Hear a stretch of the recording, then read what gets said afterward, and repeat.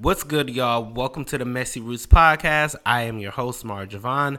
I serve as a mindfulness leadership coach as well as a coaching consultant.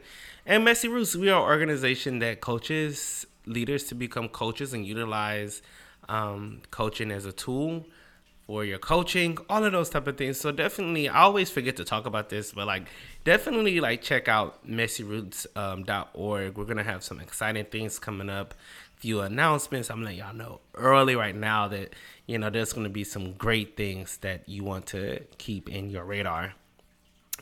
I want to take this time during this episode to focus on witness stand. And it's really interesting. I was listening to Oprah talk on a podcast episode, and it was really, really cool when she was talking about how the witness stand helps to reveal the most authentic version of you, because you're going to be asked questions and you have to decide, regardless of how somebody may respond to you or interpret what you're saying, you have to know who you are. And so a little bit of background knowledge, Oprah was getting sued by a beef company because they said that she was utilizing her influence to get people to stop eating beef. And so they took her on trial in the state of Texas. And when she was on a witness stand, they asked her many questions, and some of these projections they had about her wasn't true. And I thought about that as it relates to us as leaders and coaches, and what that means for us, and how oftentimes definitely for coaches of color, we're placed on the witness stand, right? With all of the work that we're doing, whether it be for the common good or just to make money, there's always people that will continue to think about our work or who we are in a different motive than our original intent. And it's so important for us to continue to focus and remind ourselves who we are. And so the reason why this episode is called Witness Stand is because oftentimes as leaders, we're placed on the witness stand. That you are who you say you are. Is you who you say you is?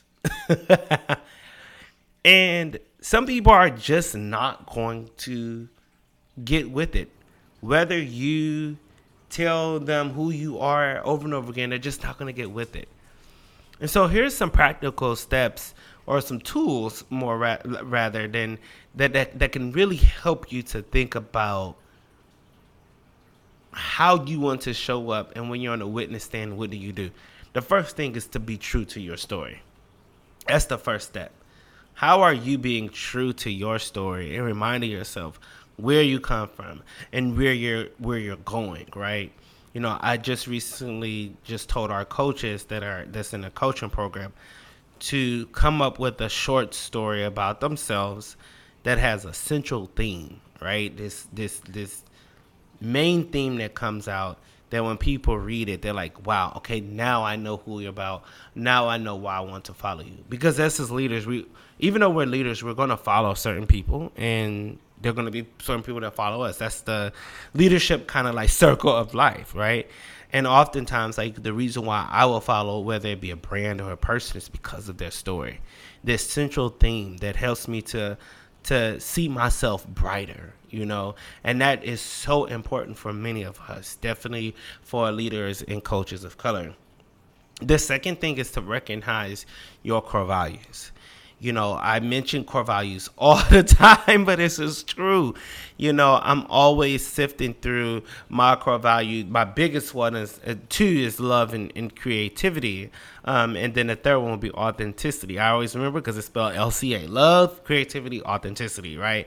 And so I view everything through that lens. And it's much easier to understand a person when you're able to view them through their lens of their own core values. But how are you viewing yourself through your lens of your own core values? When are you taking time to just journal or just write on a small sticky note? When somebody brings an idea to you, how can I view this from the lens of love? How can I view this from the lens of creativity or even authenticity? That's what it'd be for me. So what is it for you? How will that show up for you? And that last one is staying true to your goals. And being that mission, in a sense, mission, vision aligned. We talked about, keeping your values, which is closer to your vision, but that mission is real. What are your goals, and how are you still in approach or in alignment to achieve them? That's kind of like the biggest thing that you want to continue to think about, is that, like, when I am being attacked on all witching ways in certain directions, how am I able to actually remind myself of my goals and continuing to stay there, right? Like Oprah, going back to when the beef company in Texas was, about to, sue her and put her on trial. She reminded herself of her intent, right? Her goals. Like, my goal isn't to get people to stop eating beef. Like, that's not even a part of my goal, right?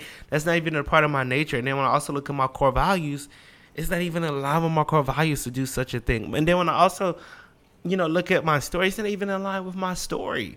So, like, you could literally trace certain things back and say, this is not me. This is not who I am.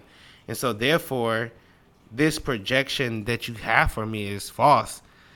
And unfortunately, when you're on a witness stand, there are people that's going to say certain things about you, and they're going to have projections about who you are, and you have to be okay with that. You can't continue to just, let me go chase everything that somebody says about me. You'll be tired. let me tell you. let me let you in on something. You'll be tired. And so those are my 3 things that I think can help leaders and coaches as they continue to be on the witness stand and focus on their goals, focus on their values, focus on their story. That'll help us. So I love y'all for free. Continue to follow me, Marjavon, marjavon.com, as well as messyroots.org. Y'all have a good one.